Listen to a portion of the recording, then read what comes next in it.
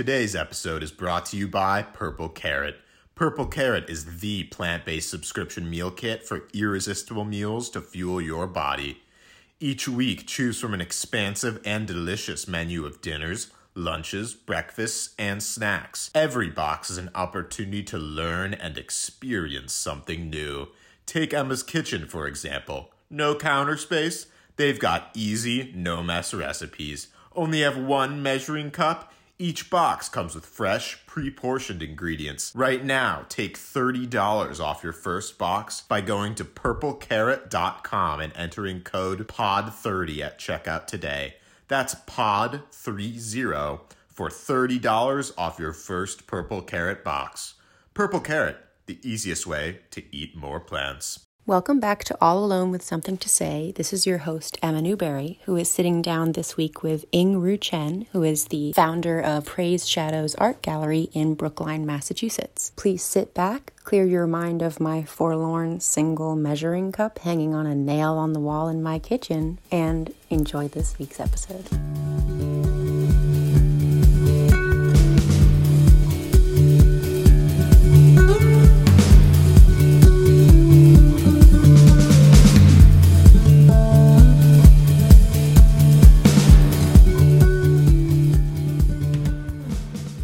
It seems like you've had your hand in so many different facets of the art world, but from what I've read, this seemed like sort of an unexpected pivot for you. So I was just interested to know why that is. Okay. And also just, I'm very inspired by it. So I Thank you. just also wanted to know like how you're doing juggling all of this and what that's been like. Yep, we will attempt to talk about that. You grew up in Brookline, right? Yeah. And then you switched to New York. Yeah, so I grew up, I moved to Boston when I was 5 years old. I was born in Taipei. You know, my parents are both in the medical profession and decided to come to Boston for a 1-year postdoc. So we lived in Brighton, Alston the first year, and then we were supposed to go back to Taiwan, which is why I don't have like an Americanized name. You know, they were not planning on staying. I really enjoyed growing up here. I felt like I had a childhood that allowed me to learn how to, you know, accumulate street smarts while not being in a huge city. And then I went away to college and I decided to go into the art world. You know, New York was just kind of the natural place to go. Right. My first internship in the arts was at a gallery on Newbury Street. I left that internship that summer deciding that I didn't want to work in the arts. It's funny how internships do that. Yeah. Yes. And I'd actually gotten an internship in New York at Sotheby's, which is like this really amazing program where, you know, you're fully embedded in a department and they do all these like weekly tours to museums. But of course, that also was unpaid. So I couldn't afford to go live in New York and work for free. Right. So I ended up staying in Boston, working at this gallery, which shall remain unnamed. I had like 3 jobs. I worked at a coffee shop, I tutored, and I like taught music. I decided at the end of that internship that like, oh my God, if this is working in the art world, I want nothing to do with it. It was so uninspiring. I was asked to sit in the front a lot, as a lot of interns are. I mean, I got like picked up by older men, which was always awkward. Ooh, yeah. And I just felt like also the art there was really kind of randomly selected. So I decided to take one more class in art history that following semester. And I said, if I like it, then I'll continue.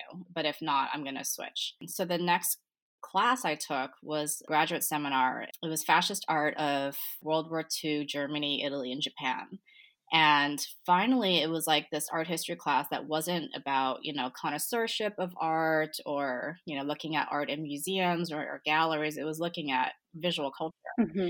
And it just was the most transformative class for me.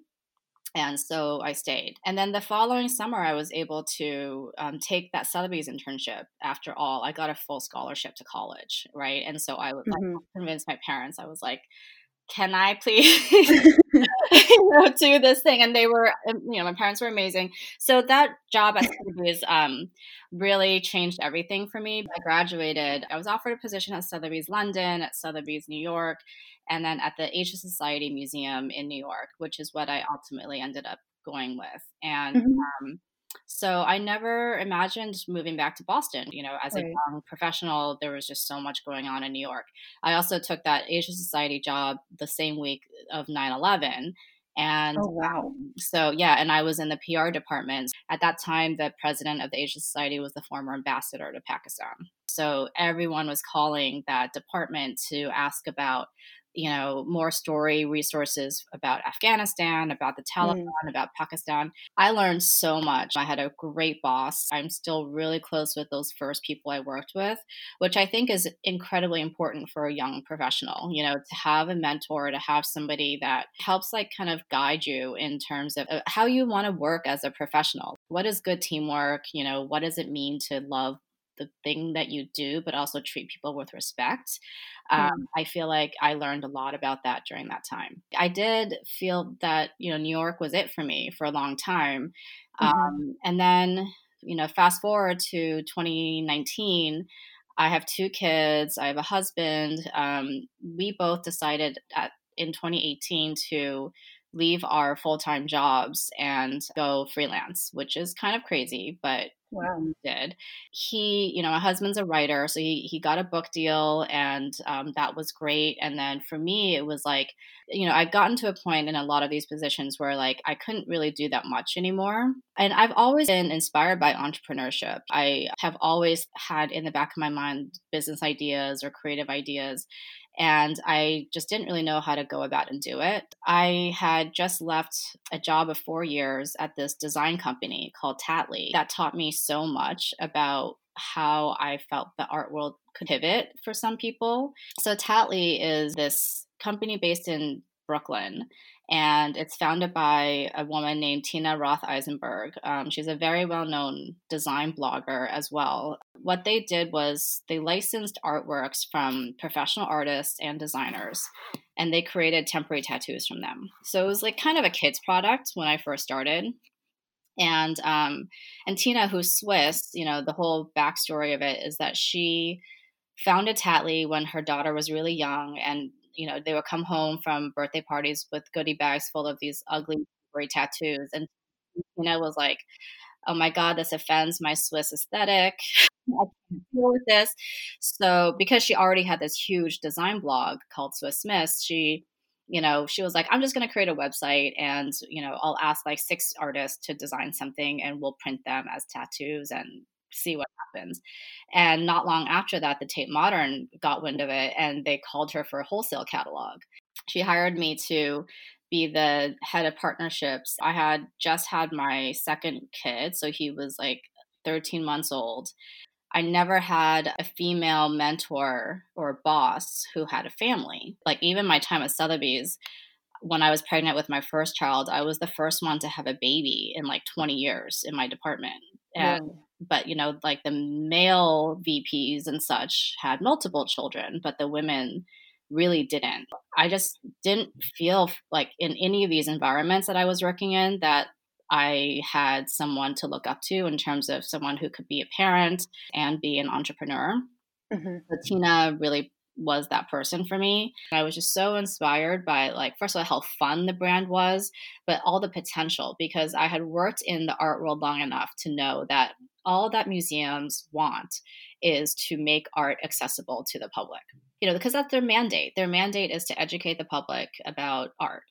If they're a nonprofit. So I immediately got to work developing partnerships with museums, and then, with Christie's, and then we developed a partnership with Art Basel for Miami, and then we went to the White House 3 times, so it it grew over these 4 years to people really knocking on our door and being like, how can we work with you?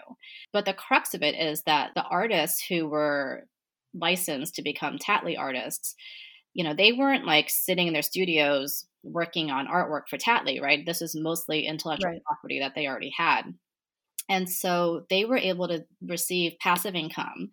And some Tattly artists were making really good money from this revenue, from licensing artworks to these silly temporary tattoos, but that were being sold all over the world and, applied at the White House and, in Miami, like that sort of thing. And I was like, well, why don't fine artists do this more? It just like drove me crazy that there was such a divide between like, commercial artists versus fine art. And like, if you're a fine artist, you can't sell out and be part of that, industry.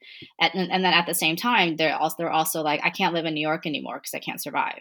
So I was just like, there has to be a common ground here, and there has to be something that the fine art world can do to help, make this a more viable economy for the majority of artists who are working out there today. There was one way where I was like literally signing the deals, and literally deciding like how much of a percentage to give to certain artists. And I felt great being able to be part of that conversation. I was there for 4 years and I was like, what do I do next? And so I decided to take the leap in 2018, and I started this company called Praise Shadows Art Partners, which was inspired by a lot of the artists that I was working with in New York and beyond, and seeing that they really needed additional revenue streams to survive.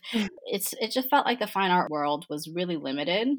Yeah. What artists were able to do. And part of that is like the art world's own kind of myopia and stringent standards of like what an artist is or who an artist is and how they should be like consumed by collectors. And then another was just,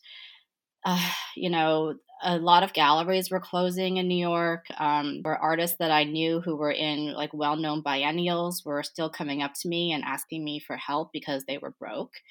And, for me, I was like, but you're successful. Everyone, you got a great review in the Times, or you've been collected in these institutions. But, for a lot of artists, like getting, collected is amazing, and having a gallery represent you is amazing.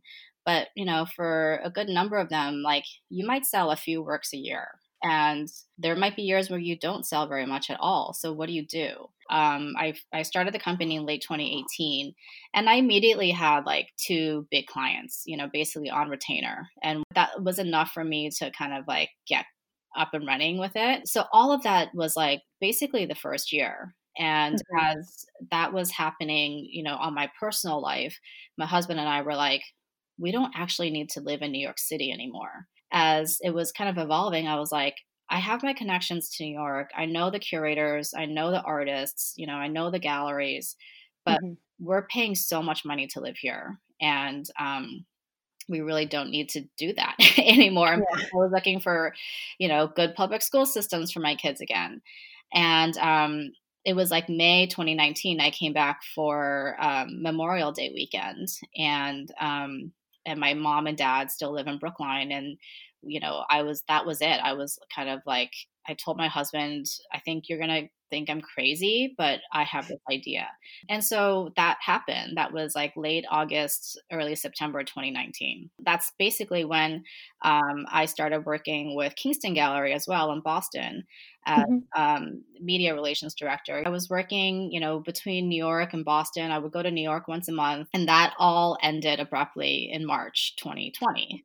Right. That whole spring, I was still working with Kingston, and that was actually a very intense and good period. I was helping Kingston like pivot to all the online programming. We helped Kingston get on board at Artsy so that, the artworks could be available online. We started doing these talks, and, and then the murder of George Floyd happened. So then there was just a lot of like intense work and, critical thinking that I was doing, and I was helping, clients with. And during that whole time, I was kind of like, I was never saying, oh, I'm going to open a gallery, but I was also like, oh, interesting. Like I guess, if I were to do this, this might be how I would approach it. The thought process was crystallizing. And simultaneously, I had also started these Instagram live talks called Praise You, where I was doing them like every single day for 5 weeks, starting in April and ending in mid-May, like naively thinking that the pandemic would be over and that we could all go back to work. Right.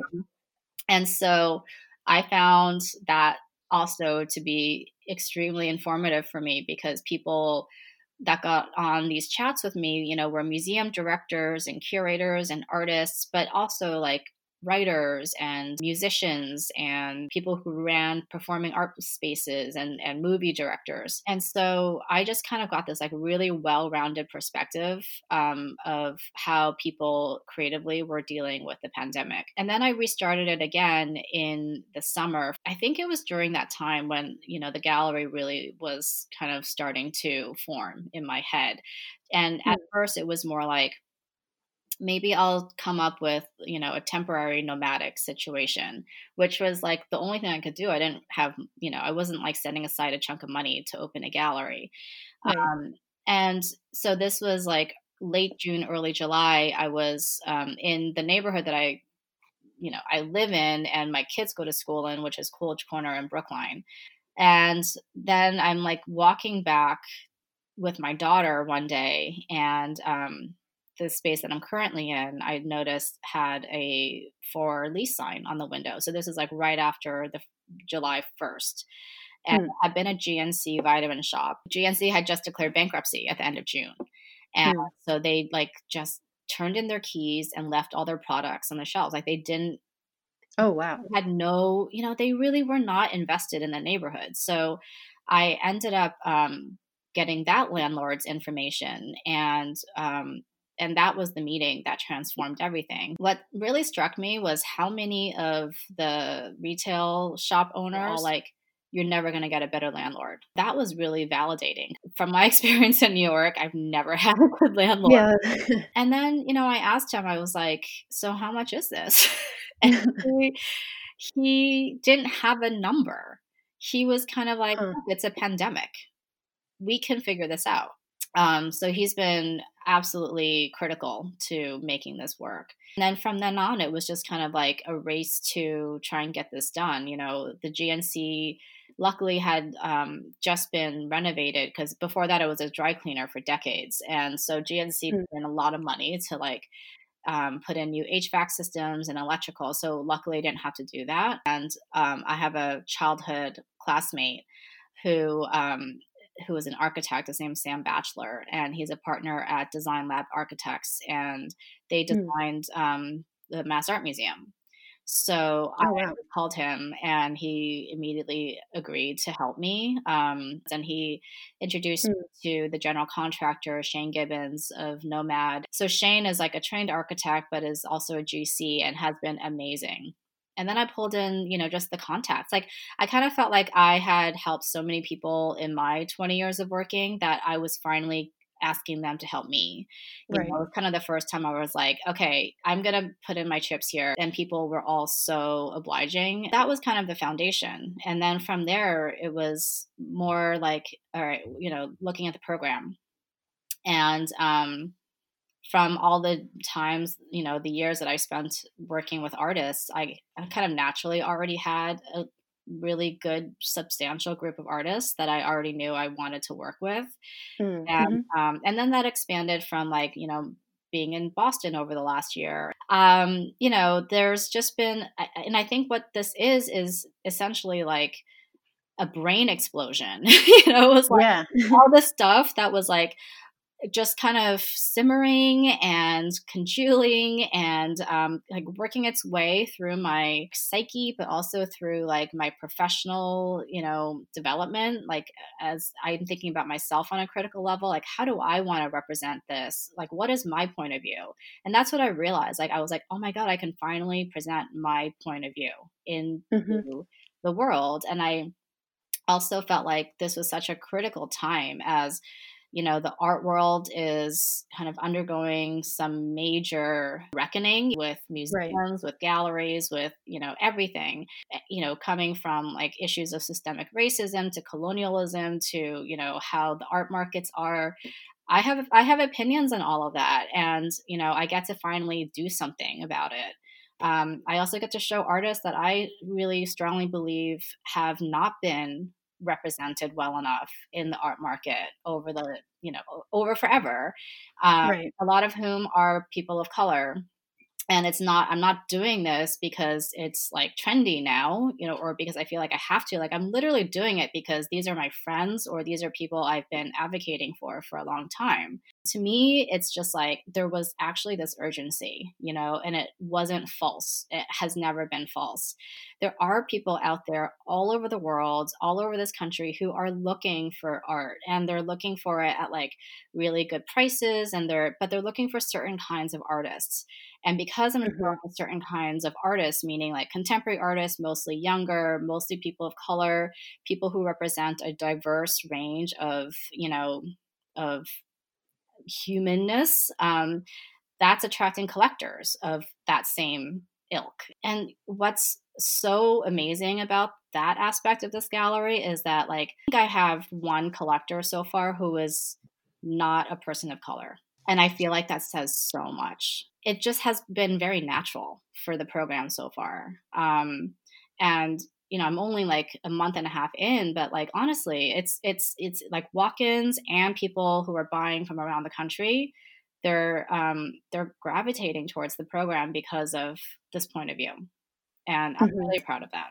Most of the conversations I've been hearing Mhm. that have been more critical of the art world right now are Mhm. sort of what you were talking about, like this swooping down from on high to be like, we will make this gesture at Yeah, racial equity, sort of, and do this hashtag, and then keep, yeah, you know, doing on an institutional level, keep everything pretty much the same as long as you don't yeah, yeah, push us on this. yeah. Even from your earliest days in New York, the idea of finding people both in the industry and people who are trying to make it in the industry who are actually invested in the community.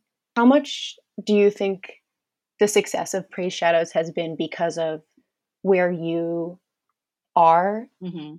in terms of where you're based and also your connection to the community? And do you think you would have had this same kind of response Mhm. had you been in New York or had you been doing it on a less local level?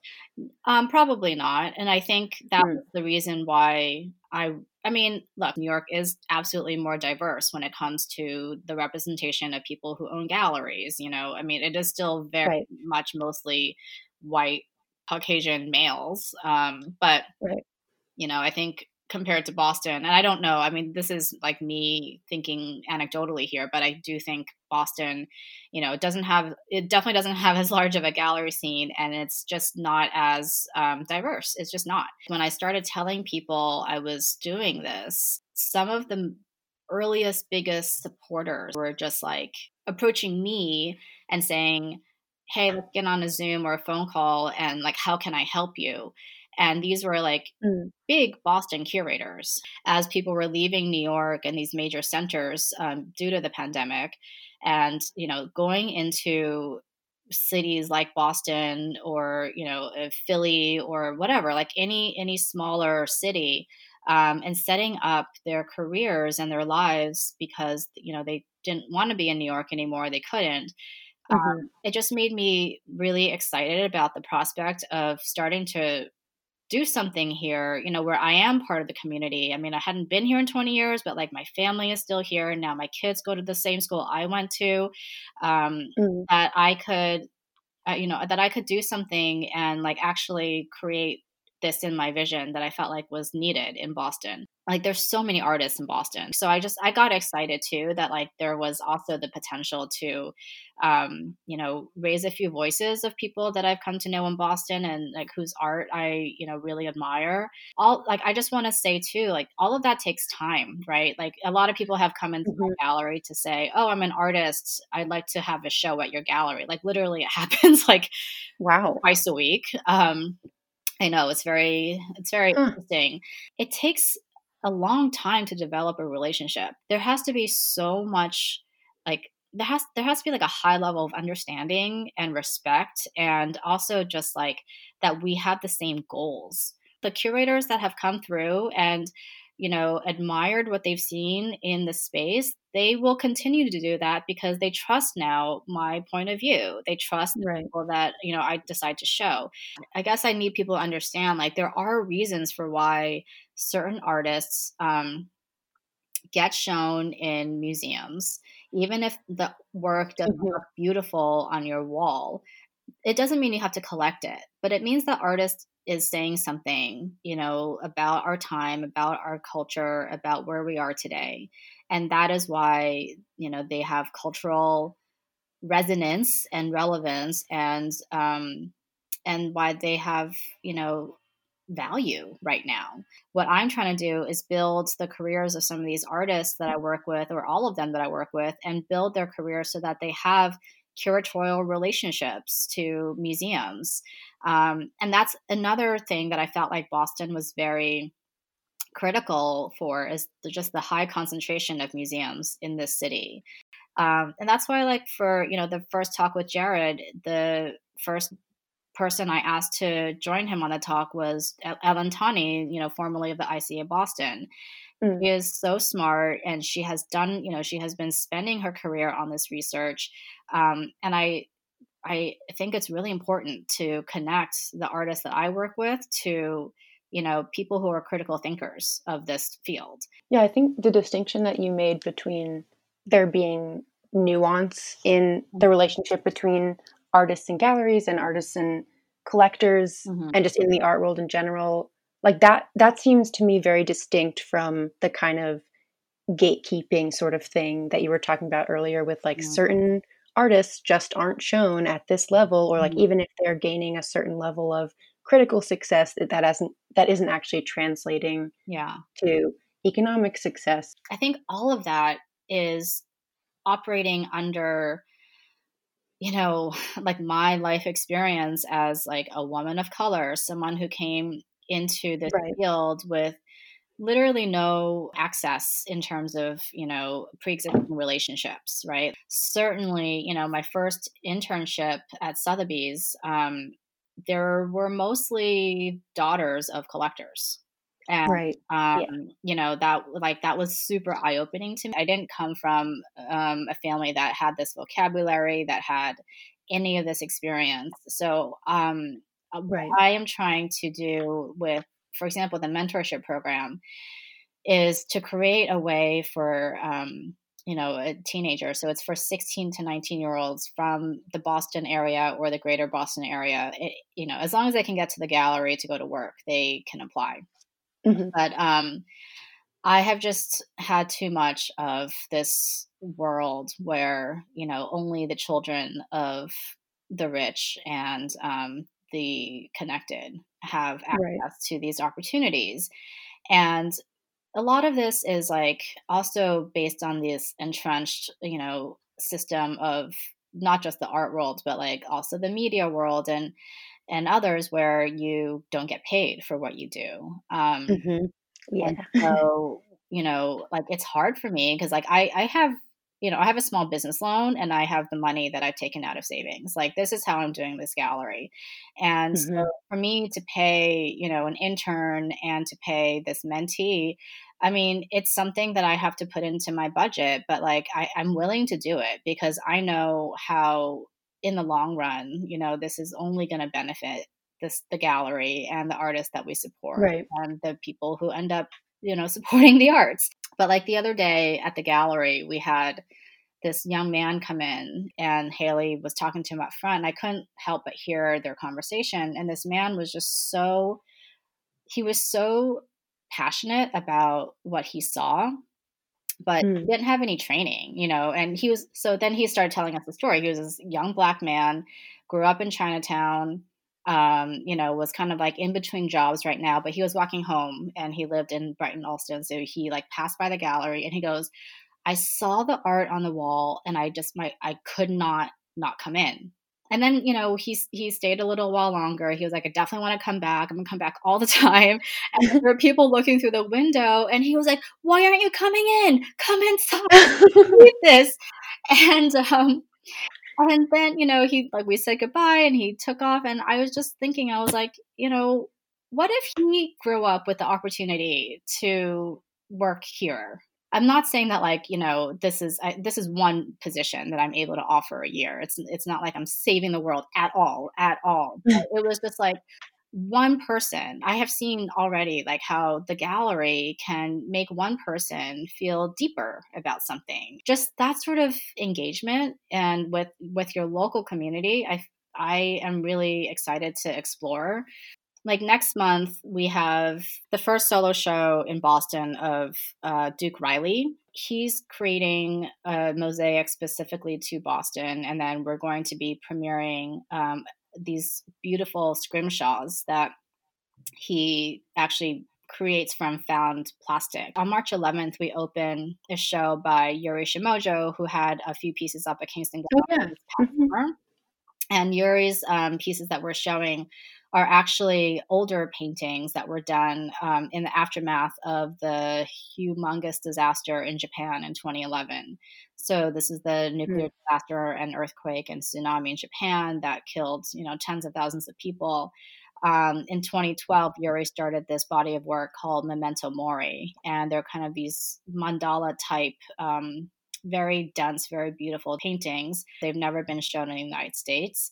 And this is really her most important work ever. So that's happening March 11th, which is the 10th anniversary of the disaster. So she is doing a talk on opening day with Dr. Jennifer Weisenfeld of Duke University, who's a scholar of Jennifer Weisenfeld was that professor of fascist art history. Oh, okay. Wow. That class with look at that in college. So that was kind of like it's gone full circle, like I contacted my professor just to say I'm opening this gallery, and I told her how transformative her class was. We continued this conversation, and then I was like, I think you should meet Yuri, this artist that I work with. And after that is James Clark, who is a light and digital artist who's now based in Tokyo. And I worked with him a lot when I was in New York. So he actually has a long-term installation that is in the window of my gallery. So like anyone can see his work anytime. But you'll be able to see beautiful light sculptures at the gallery this spring. And I could go on. And, the artists coming up are all fantastic. And then in September, Boston artist Yuan Wu is going to have a show, solo show at the gallery. How are you doing with everything? Yeah, thank you for asking. Yeah. I'm doing great. I mean, I couldn't feel more fortunate to have this opportunity. I have a place to live. I, have a wonderful family. So all of that is incredible. And I think, the last few years of the Trump presidency has absolutely been mentally exhausting. So I will be honest, like there have been a few times that I've just been like, my brain has a really hard time dealing with like day-to-day functions of certain things because, I'm so stressed out by what's happening with our world.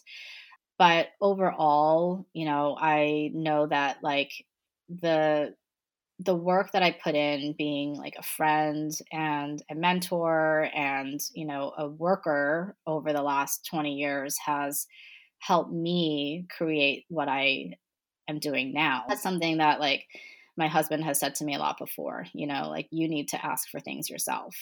And this was the first time really that I asked for things for myself. And it's been, it's been like the one thing that I would want to ask for is to help make this happen. I just know that right now, like voices like mine need to be heard. And I'm not ashamed to say that.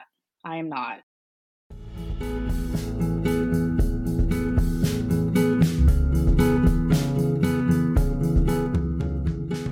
We hope you enjoyed this week's episode of All Alone with Something to Say.